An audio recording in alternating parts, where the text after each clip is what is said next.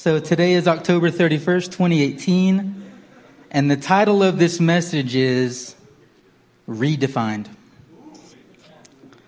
I've been thinking a lot about a few subjects these past few months. I've had a few words on my heart and mind, but it wasn't until the conference in Crystal Lake that the Holy Spirit gave me revelation, and that kind of pieced together all the fragments. And it gave me the word that I have for you tonight. It's funny. I've been accused multiple times in the past that I always think and contemplate about things in a very cosmic manner.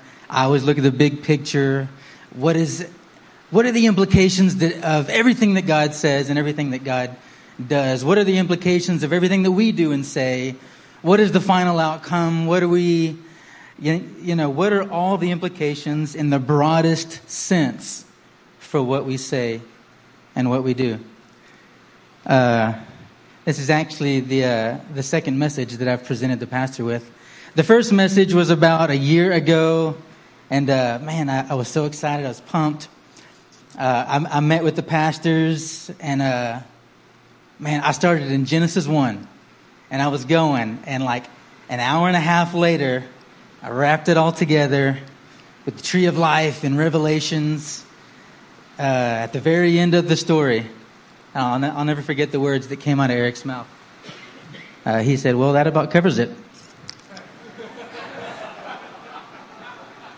Yeah, it did. So I'll try to keep it a little more focused, narrowed tonight, pinpoint it. So let's start in Genesis. Let's go to Genesis 3. Say overruled when you get there. Overruled. Wow, that was fast. Y'all faster than me.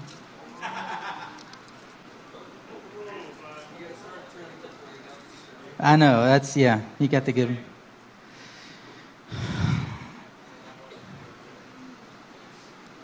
Genesis 3, 14 and 15. So the Lord God said to the serpent, "Because you have done this, cursed are you above all the livestock and all the wild animals. You will crawl on your belly and you will eat dust all the days of your life. I will put enmity between you and the woman, between her offspring and yours, your offspring and hers. He will crush your head and you will strike his heel."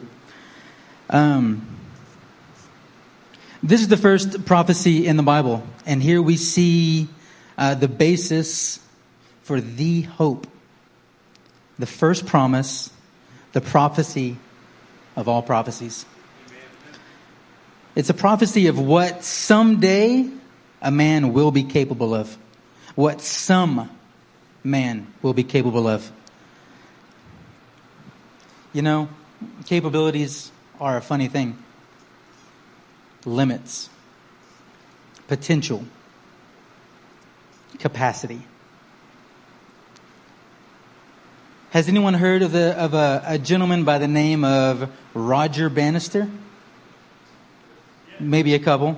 See, Roger Bannister did something that the world had long since deemed impossible. Since 1896, which was the first Olympics recorded, man has been working toward running a mile in under 4 minutes. Try. Constantly trying to get it down. Books were written about it.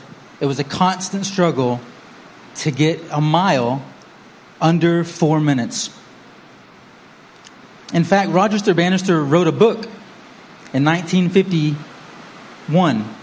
And he said, "Oxford's physiologists, doctors, and athletes themselves have contended that running a mile in under 4 minutes wasn't only impossible, it might actually lead to death. The body simply wasn't equipped to accomplish such a feat," they said. And so for 60 years,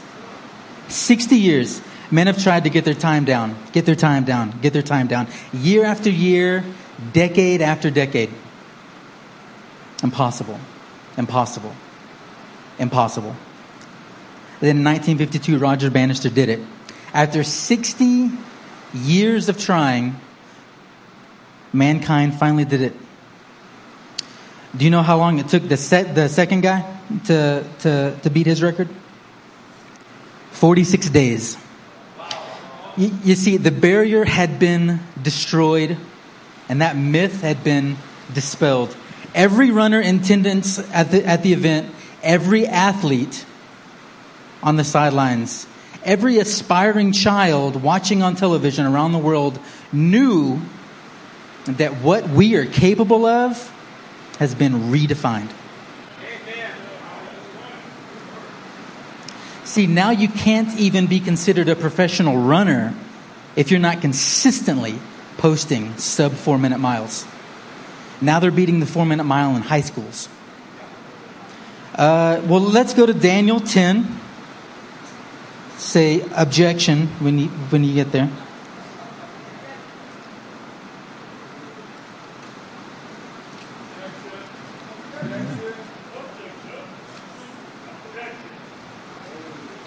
Daniel 10, let's start in verse 12.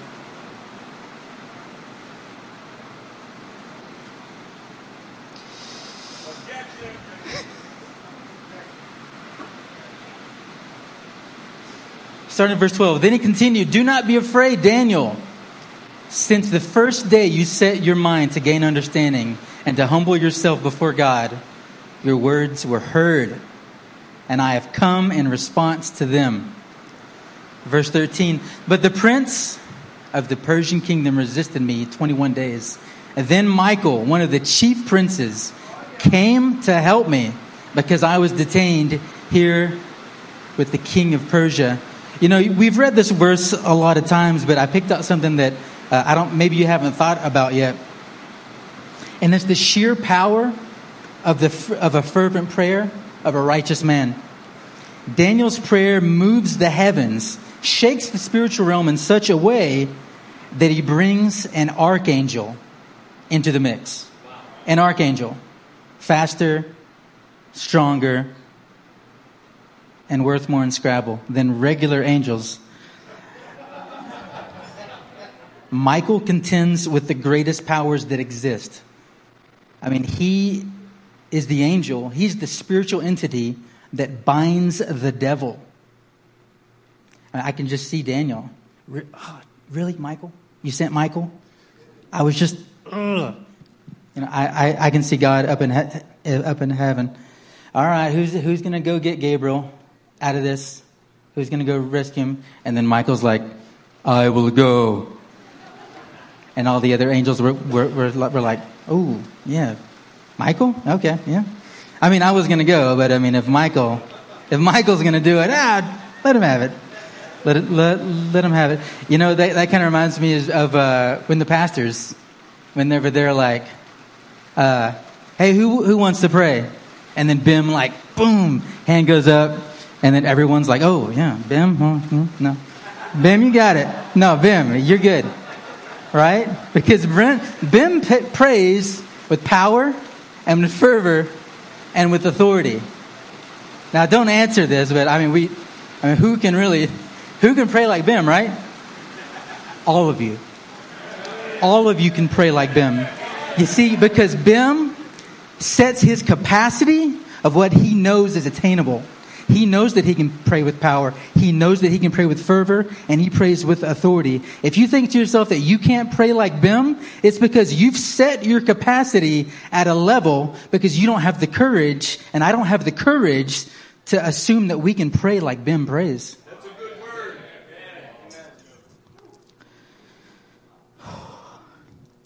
So, sorry, Bim, the next time pastors ask for a volunteer, you might have some competition.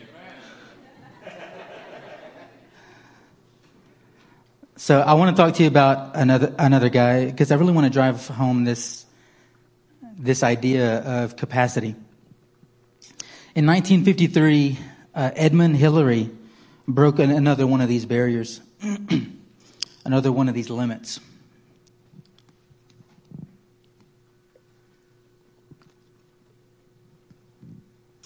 Since 1921, a few tough men, a few men with grit, with chutzpah, have been trying to scale the top of Mount Everest. Most didn't just not make it, most died in the attempt. So since 1921 to 1953, for 32 years they tried. Expedition after expedition after expedition, death after death. The funny thing is the bodies are still there because of the climate. And it would cost more to get them out than just leave them there. But in 1953, Edmund Hillary and his partner made it. After 32 years of trying. Do you know how long it took the next guy? 2 months.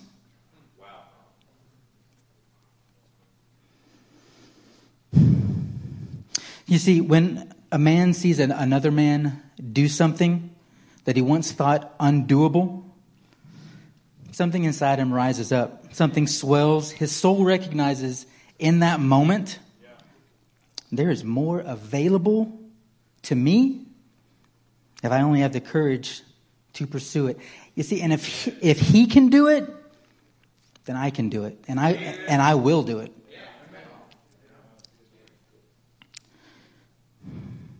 The first verse that I read tonight was about prophecy. It was about the last enemy to be put down. From that day on, there's been a lot of prophecies about the Messiah, a lot of words from prophets and verses and scriptures about, one day there's going to be a man, there's going to be a man, there's going to be a man, and he's going to defeat death. He's going to put it down. We've gotten that promise over and over and over again that one day there will be one who's going to break that barrier first. For thousands of years, generation after generation after generation, the children of God have been eagerly anticipating that one. Who's it going to be? We know that what God said is true. We know that God keeps his promises. Eric just read so many verses that attest to that. God's going to keep his promises. God's promises will not fail. God's promises will not fail. And they handed down that promise, that prophecy of what a human would be capable of one day. The promise of a capacity without limits. A capacity that says, death will have no hold on me. So many times. They heard the prophecy so many times and heard it. It began to become existential. It started to become a folktale, a myth, an old wives' tale maybe. Let's turn to John 11. Stop at verse 23. You can say there when you're there.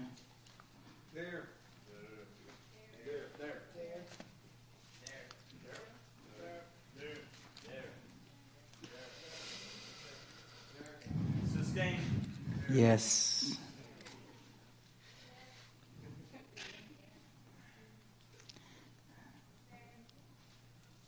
We've all read this verse a lot of times, but I think there's something more that we can glean from it on this reading.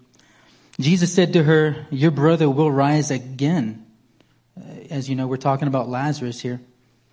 Martha answered, "I know he will rise again in the resurrection at the last day." What is this response from Martha? See, Martha knew the story.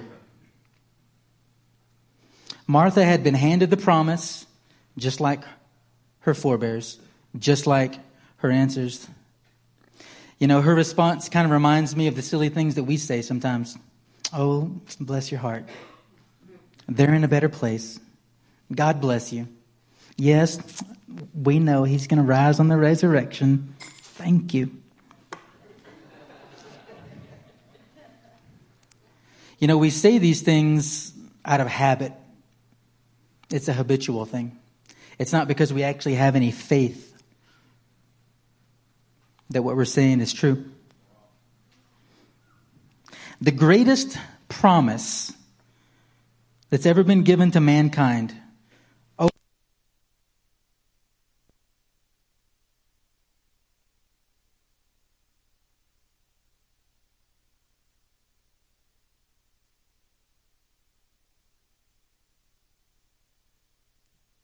They had been waiting so long that in Martha's eyes, she can't see that the man standing in front of her might be the one. That one that crushes the head of death and takes the keys to the grave. Let's go to John 21. Good word, brother. You know, I like this passage, but I do wish that it had a little more flair to it, because, and I'm not trying to rewrite the Bible or anything, heaven forfend, but a straight reading of this, I don't think gives you the emotion. Doesn't give you the gravity of what's happening here. So just to give you a little background, this is after the resurrection. Jesus is presenting himself to the disciples a little bit at a time. But this one was particularly important because this was a handful of the disciples and some of Jesus's closest friends. Starting in verse 1. Afterward, Jesus appeared again to his disciples by the Sea of Galilee. It happened in this way. Simon Peter, his Hakam, Thomas, Nathanael from Cana, the sons of Zebedee, the sons of thunder, James and John, and 2 other disciples. So we've got 7 guys here. Peter says, "I'm going out to fish," Peter told them. And they said, "We'll go with you." So they went out and got into the boat.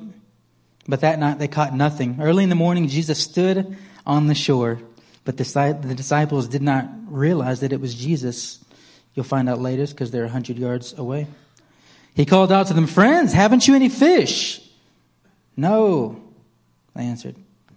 He said, "Throw your net on the right side of the boat. You'll find some." When they did, they were unable to haul the net in because of the large number of fish. Then the disciple whom Jesus loved, also known as John, said to Peter, "It's the Lord." As soon as Simon Peter heard him say, "It's the Lord," he wrapped his outer garment around him, for he had taken it off, and he jumped into the water. The other disciples followed in the boat, towing the net full of fish, for they were not far from the shore, about 100.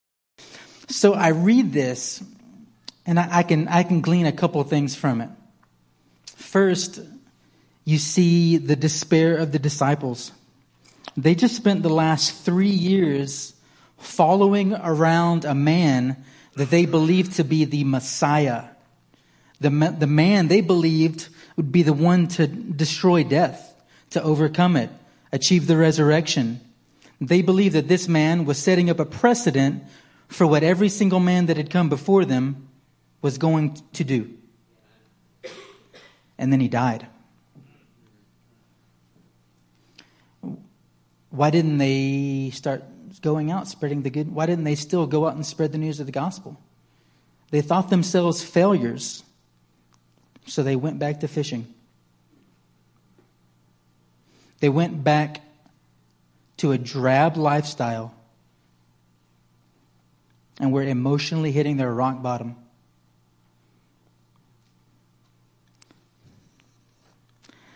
So on the other side, how do you think that they felt whenever they saw Jesus standing there? Can you imagine what was going through their minds? Can you imagine the millions of thoughts all at once? He's alive! He's alive! He did it! The emotional burden of that moment must have been absolutely overwhelming. Not only was the man they loved returned to them, not only was the one they saw tortured and killed returned to health, but the one, that one, had finally been revealed. Amen. The barrier had been broken. Yes. The limit had been dissolved. The capability had been redefined. They're thinking to themselves, the man standing in front of me is who we've heard tales about for thousands of years. Death had been overcome. Let's go to Isaiah 25.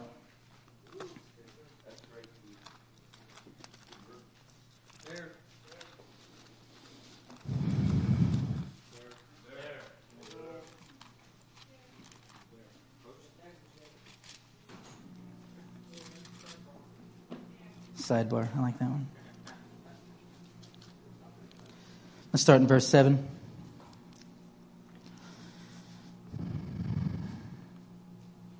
On this mountain he will destroy the shroud that enfolds all peoples, the sheet that covers all nations. He will swallow up death forever. The sovereign Lord will wipe away the tears from all faces. He will remove the disgrace of his people from all of the earth. The Lord has spoken. This sums up exactly, in a technical and a logical sense, exactly what Jesus did here. He has destroyed the shroud, the barrier, the bubble, the limit, the myth. Gone, destroyed, evaporated. You know, I can see them there, dripping wet from seawater and tears. The laughter and the joyous tears calm down. The sea breeze off the water, the only sound as they look at him in awe. And then slowly something starts to shift in their mind. The granite cold realization begins to descend on their minds. And just like every runner on the sidelines, like every aspiring mountain climber and audience, one by one, a little iron starts to crop into their bones. One by one, then they meet the same conclusion. I can do it too. I can overcome death. Because we've seen the way that he acts. We've seen the way that he talks. We've seen the way that he walks. And now we know what it's going to cost. Everything. It's going to cost everything. The precedent has been set. The limit has been abolished. The race before us is mapped out. Now comes the work. So they went from rock bottom, given up, false Messiah, to I'm ready to freaking die.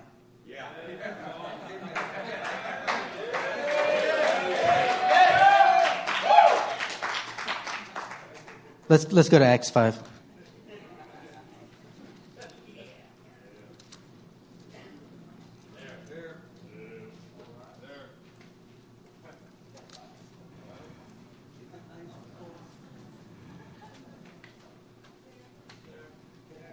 All it takes is death. But death is all it takes. Let's start out in verse 38. I like this one too. Verse 35 and 37 and 36 are all good. But I'll go straight to 38. Therefore, in the present case, I advise you, leave these men alone. Let them go. For if their purpose or activity is of human origin, it'll fail. But if it is from God, you will not be able to stop these men. You will only find yourselves fighting against God. So we've come forward in the timeline now. The disciples are on the road. The disciples are doing the work. They're putting in the time. So much that it's gotten the attention of the high priest, of the ruling class. And he attests to them that these men will not be stopped. They'll die first. And I'm not getting in the way if they turn out to be right. So here we can see that they did it. They didn't shy away. They didn't shy away from the work because they had been given the design plans. They had the strategy. They had the execution. And it was seared into their brains as to what it takes and what it costs. You know, as I was looking for the verse about Jesus meeting them at the boat, I stumbled across another verse. This will just be a bonus because it kind of affected me and it piqued my interest whenever I read it. So let's go to Matthew 28:18. It's a simple verse. It comes right before the Great Commission. It's another one of those verses that I think is understated. Then Jesus came to them and said, "All authority in heaven and on earth has been given to me." Given? Are you freaking kidding me? Given? With blood, sweat, tears, and death, Jesus earned the literal and figurative hell out of that authority and power. I wish that I could be a fly on the wall in hell whenever Jesus makes his descent. We have the apex, the alpha, the prime, the proto, entering hell as a lion among lemmings. And he goes and kicks Satan's face in and takes the authority and dethrones the prince of this world. Amen. Given to him. Come on. I mean, I get it. It was given to him, but... Okay, but that was for free. Okay, so let's go to 1 Peter. Start in chapter 1.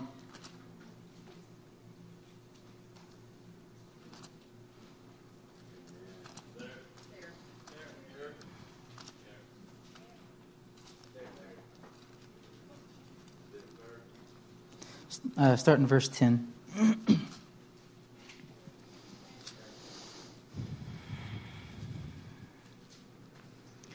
Concerning this salvation, the prophets who spoke of the grace that was to come searched intently and with greatest care, trying to find out the time and circumstances to which the Spirit of Christ in them was pointing when he predicted the sufferings of Christ and the glories that would follow.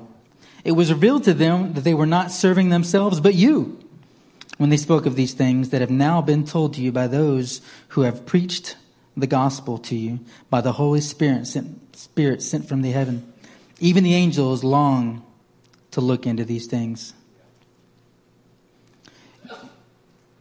You know, I've often thought back to the men and women of old in the Old Testament.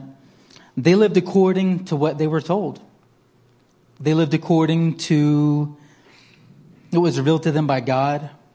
They lived according to what the prophets told them.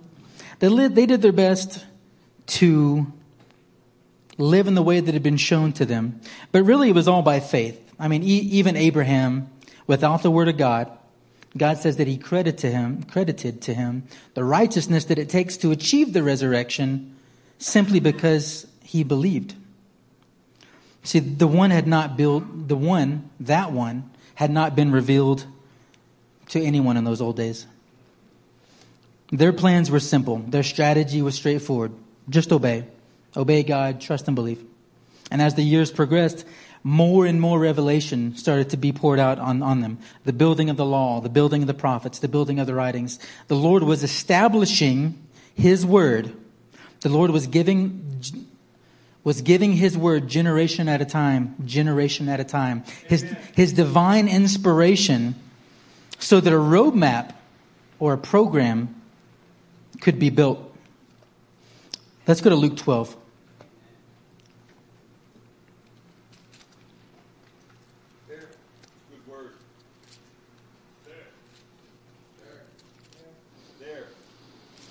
Let's start in verse 48.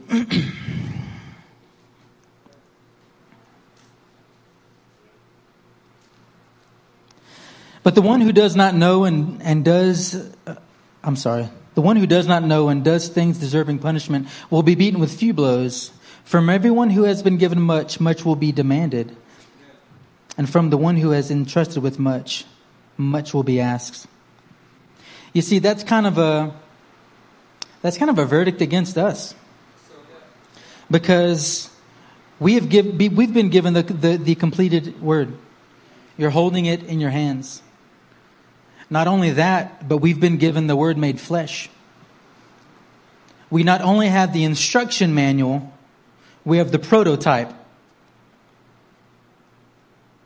We have the instruction manual to achieve life, and we have the prototype of the one who achieved life, the one who achieved the resurrection. You see, every generation is responsible for what they know. And finally, we make it to the disciples. The word has been made flesh, and the example has been lived out. They were left with zero uncertainty about what it takes to achieve the resurrection. So what are we doing with it? If our limit has been redefined, what do we do? You know, have you ever thought to yourself, why? Why all this? Why did they strive to achieve a resurrection? What's this all for? Why not go into that long, dark slumber? Rest in peace.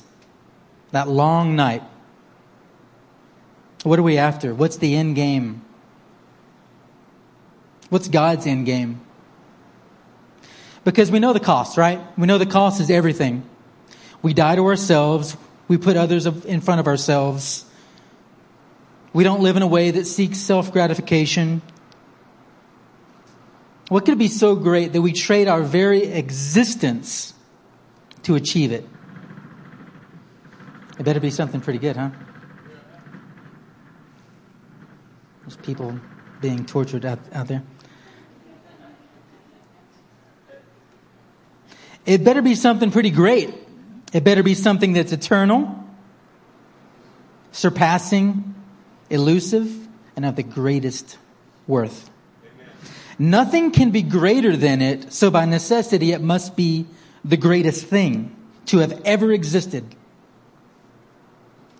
We attain the resurrection for the greatest thing to have ever existed. Not just greatest to you, not just greatest to me, not just greatest objectively, but the greatest to God. Something so great that God bothered to do all of this. Why did he bother? What's the point? What's the greatest thing? Well, you're in luck, because after deep scriptural study and arduous, exhausting mental strain, I have found the answer. When you distill it down, there's only one main thing that God values above all else. Do you want to know what it is? Yes. Well, I'm going to tell you. But first, I'm going to tell you what it's not. Now, I've spoken at length about this to Pastor Slaughter, Pastor Stevens, Sutherland, Piro, Nick, Peyton, Judah. We've thrown around some ideas. What's the greatest thing? Number one, bringing glory to God. Pretty great, right? Important to God? Yeah, pretty important, right? Greatest thing ever? No. Because if God only wanted glory, free will would not be a prerequisite. He could make robots that can glorify him. He can make angels that sing his name, sing his glory all the time. He could do that. But he didn't. He gave us free will. The second one's pretty popular. I'd say a pretty strong case could be made for it. Number two is love. We were made to love. Right? The only problem with that is that love can be one-sided. If God wanted to make something to love, he could have stopped with the creation before adding man to it. No. God wanted someone to reciprocate that love. So as a necessity, God made us with free will, because when you have someone that you love you in return, you get the greatest thing in all existence. Fellowship. Amen. See, God made us because he wants to be in fellowship with us. That's all he wants. He wants someone to be in fellowship with. Let's go to Acts 2.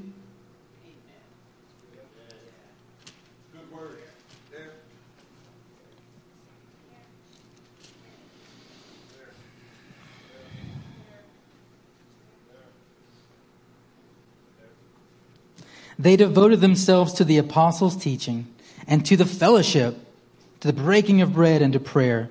Everyone was filled with awe, and many wonders and miraculous signs done by the apostles. All the believers were together and had everything in common. You see, the disciples, when they left the Great Commission, they understood this. Because what we do on the earth is echoed in heaven. They saw that the most important thing that we can do is to be in fellowship with one another. See, God wants to be in our company. He longs for the day when sin is no longer a barrier to our uniting with Him in His literal presence. Amen. You see, you can have everything the world has to offer. Wealth uncountable, power unfathomable, influence, accolades, pedigree, scholarship, beauty, intellect. And if you don't have someone that loves you the way that God loves you, the only way that God can, you will be a wretched shell of a human. That's true. See, that's built into us. But of course, you all know this, right? I'm not breaking any new ground here. This is not an unsophisticated, unstudied collection of my colleagues. You know this, but what you may not have considered is that humans, even if they're not a believer, even if they're not in the Word, they still reach out for fellowship. When I think about the different cultures of the world, I think about their idea of heaven, their idea of the end-all, be-all. It all points to fellowship. When you look at Buddhism, you join a great collective hive mind. See, but the problem with that is that you don't have love. There's no reciprocation. There's only presence. When you look at Hinduism or Islam, those are easy. They're just counterfeits of what's in the Bible. You go to a heaven where you get stuff. Wealth. Women.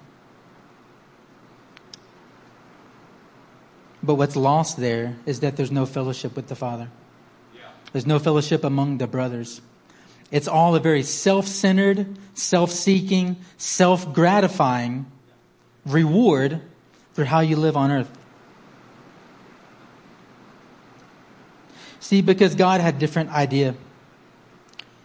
And I think it could not be more evident than one of the first names that He gives His Son. Let's go to Matthew 1.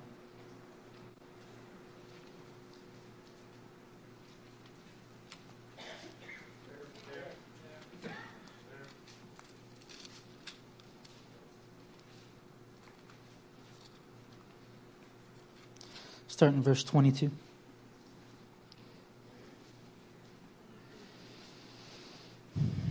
All this took place to fulfill what the Lord had said through the prophet. The virgin will be with the child and will give birth to a son, and they will call him Emmanuel, which means God with us. You see, He's given us the blueprint. He's showing us in no uncertain terms exactly what He wants. Amen. He doesn't want to reward us. He doesn't want to reward Himself. He just wants to be with us. And so whenever He sends down a flesh version of Himself, I want His function to be, because Jews look at a name as function, I want His function to be God with us.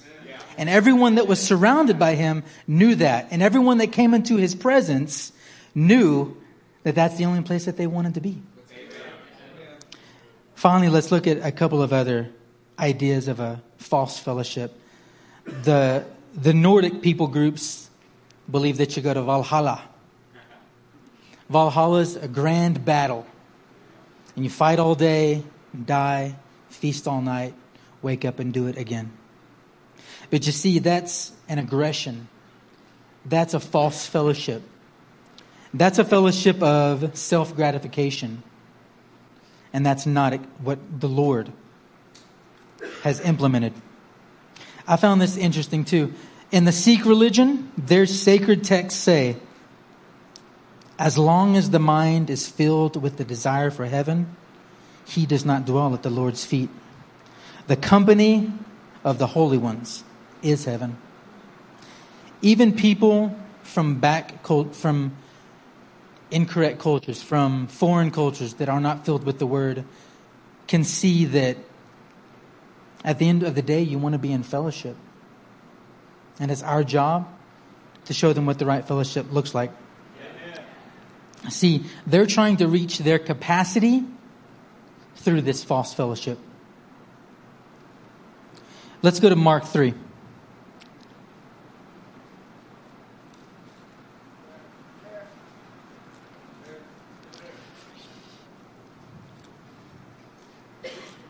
Start in verse 13.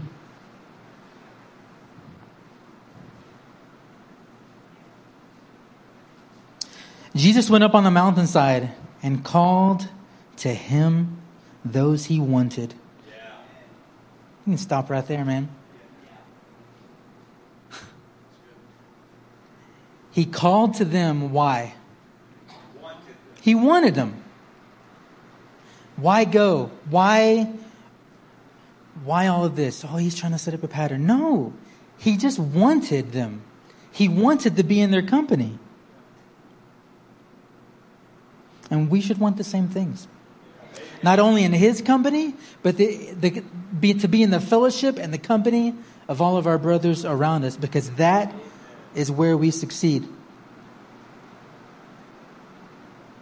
Let's go to Hebrews 11. Now you know it's going to be good when we go to Hebrews, right? 11's always good too. Start in verse 40. And if it's not clear after this, then I don't know what to tell you. You know what? Let's move back. Let's go to 39. So we just got done hearing about all the heroes, all of the powerhouses of the faith. These were all commended for their faith, yet none of them received what had been promised to them. God had planned something better for us, so that only together with us would they be made perfect. You see, Jesus broke the barrier, but no one else has, because he's trying to tell us something. The important thing is to do it together. Everyone that's come before us is still waiting on us. They're watching us. They're with us. Now, if I know this and you know this, this is not things that we don't know. I'm not telling you anything you have not heard before. If we know this, what do you think the enemy knows? If he knows that fellowship is the thing that completes us, if he knows that fellowship is the thing that spurs on all of us to reach our capacity, what do you think his number one method of attack is? Isolation. He wants you alone and he wants you separated. There is no faster way to get out of fellowship with God than to get out of fellowship with the church body. Now, I'll say it again. There is no faster way to get out of fellowship with God than to get out of fellowship with your brothers. When you think back to times in your life, whenever you were struggling, whenever you were chained up in sin, was it when you were alone? Was it whenever you were separated? And when were you strongest? When you're with each other. When we're in fellowship. I can remember driving back from a place I wasn't supposed to be. You ever catch your eye in the rearview mirror? What are you doing? Where are you? Who are you with? What activities are you participating in? And why? Do you feel fulfilled right now? all these thoughts start streaming through my conscience. But whenever I'm with my brothers, and whenever we're singing or praying, playing, smoking, incense for the health benefits, I have no fear of catching my eye in the mirror. I have no thoughts of conscience. What am I doing? Where am I? I know exactly where I am. I know exactly what I'm doing. I'm in the presence of God because I'm in the presence of my brothers and my sisters. I love these people and they love me.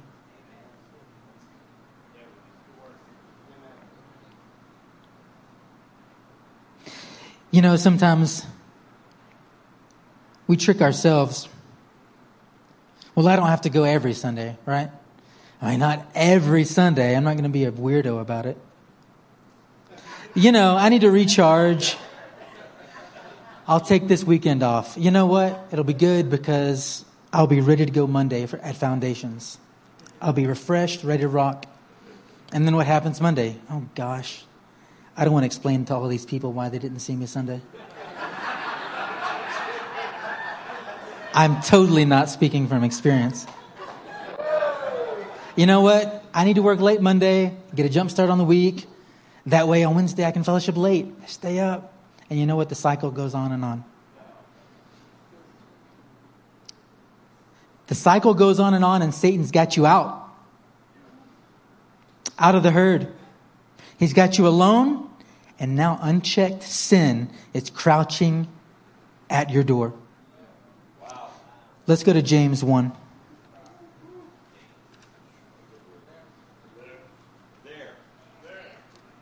It's not even that far.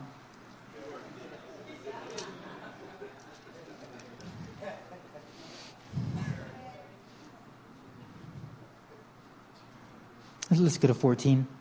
But each one is tempted when by his own evil desire he is dragged away. Away from what? The herd. Dragged away. James is using a bit of a metaphor here. An alliteration of to put something in your mind of a group and you're being pulled out of that group. The picture that paints in my mind is pretty stark. Dragged away. Yeah. You see, Satan can pull you away from the group. And he knows that that's how he's going to get you. But see, there's a twist. And this is the real twist. Like a twisting knife in your side. The enemy knows that even after he's dragged you away, there's still something inside of you that yearns for that fellowship. There's still that peace, that God-sized hole that yearns for being among brothers and sisters. So you know what he does? Not only is he going to separate you, but he will bring other separatists to you. Wow. Hey, what was that? You know what? I'm going to say that again. Not only is he going to separate you, but he's going to bring other separatists to you. I don't have time to go into it, but that it creates a kind of toxic unity of some sort. But that's not what I'm going to talk about here tonight. Because while the enemy can influence you, and he can separate you from the body, what he can't do is separate you from the Father. You see, that authority has been stripped from him. Yeah. Separating you from the Father is something only you can do.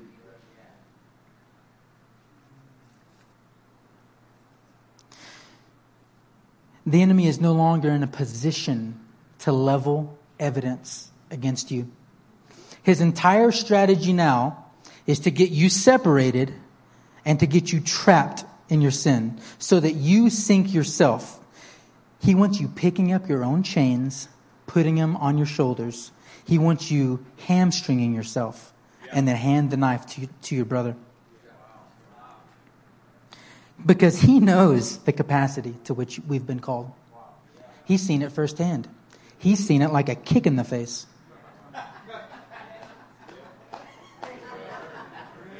Literally. He's seen it like a kick in the face. He sees the preeminent power that we have with but a word. The favor of a God in our corner. The authority of a son of the king at our disposal. And he knows the price that's been paid for our resurrection. And the only way to keep you from achieving it is to keep you in your sin. Keep you separated. Let's go to John 16. What a great word. Start in verse 11.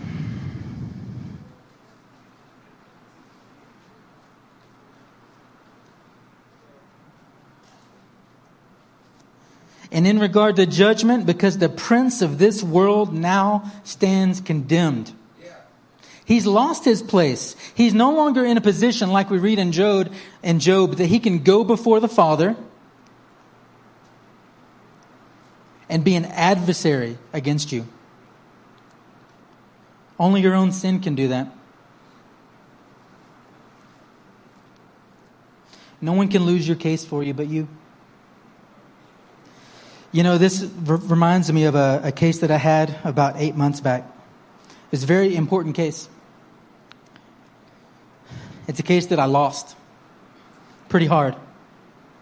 Looking back now, I would say that it's a case that drove a rod of iron into my spine. And it's a case that I consider with every new case that I get. So in family court, it goes like this. The side that files the initial petition gets to go first. They prove up their case, present their evidence, bring up witnesses, extract testimony, make arguments for your relief. And then it's up to the opposing attorney to deflect, rebut, quash any evidence that they can, and then to present his own evidence. It's going to counteract that. Now, in this case, the opposing attorney was a snake. He was old and experienced. He was crafty. He was shrewd. He's a serpent. So I went up, I presented my case, put on all my evidence, told my side's narrative, got the testimony out, and then I rested. I rested my case. The judge looked at opposing counsel. Your Honor, he said, my esteemed colleague, Mr. Phillips, his case is defective for these 3 reasons. And I ask at this time for a default judgment granted against his client and in favor of mine. And you know what the judge said? Granted. He presented no evidence. He made no arguments. He didn't even call his own client to the stand. He knew that I had sunk myself because of my deficient offerings. He knew that if he just let my product stand, it would be found wanting.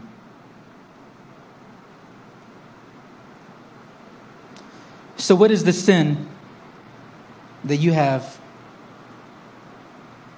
that is an offering that is deficient? What is the thing that's separating you from fellowship? What is this thing that is separating you from the Father? Because the devil isn't going to come in front of you, and he's not going to go before the Father and tell him everything that you did wrong. Only your own sin can do that.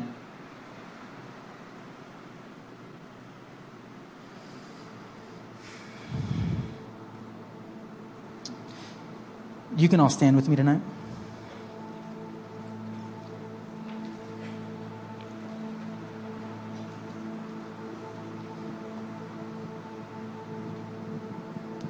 You know,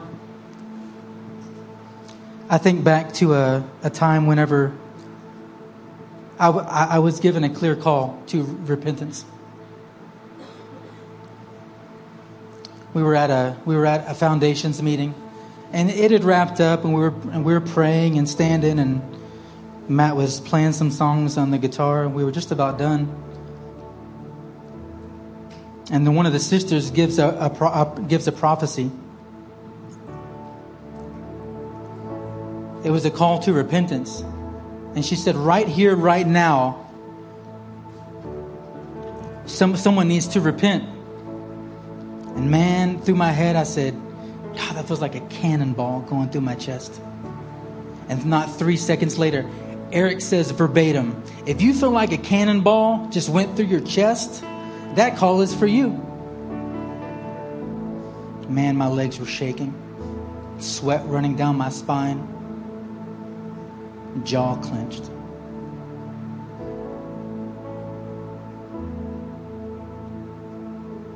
Not 5 seconds later, a brother of mine calls out and says, I want to repent for the exact thing that's in Keith's mind right now. Now, that's not actually what he said, but it may as well have been. It's like the Holy Spirit rolled out the red carpet, set up the microphone, and then had a brother go first to show you, no shame. No shame. You can do this. My legs were shaking. My hands are clenched. My jaw is shaking. My breathing is labored. My whole body is convulsing. And all I can hear through my entire mind is the Holy Spirit saying, coward! You're a coward. What else do I have to do to get you to understand that your sin is separating you from the Father? But my jaw was clenched, and I was ashamed. And the next time there was a call for repentance, weeks later, the Holy Spirit said, coward. Keith, you're a coward. And then the next time, weeks later, services later, he said, coward. And then the next time he said,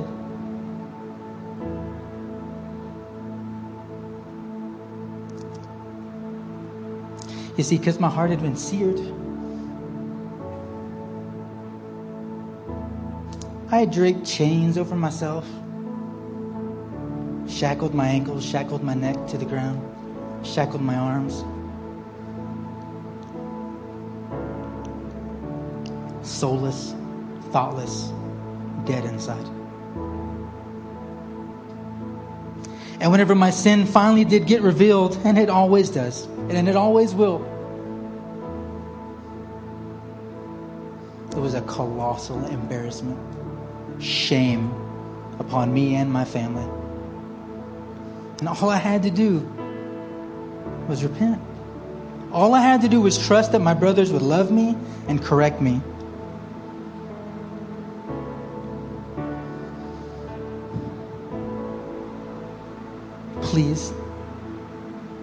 Please don't miss the opportunity to leave those chains at this altar. Lord Jesus, we come to you tonight. Lord, we thank you that we get to set a capacity that is higher than what we ever imagined. Lord, we thank you for blessing us with a community and a fellowship, brothers, fathers, sisters, mothers, that will hold us accountable and help us to reach what you know that we are capable of. God, we love you.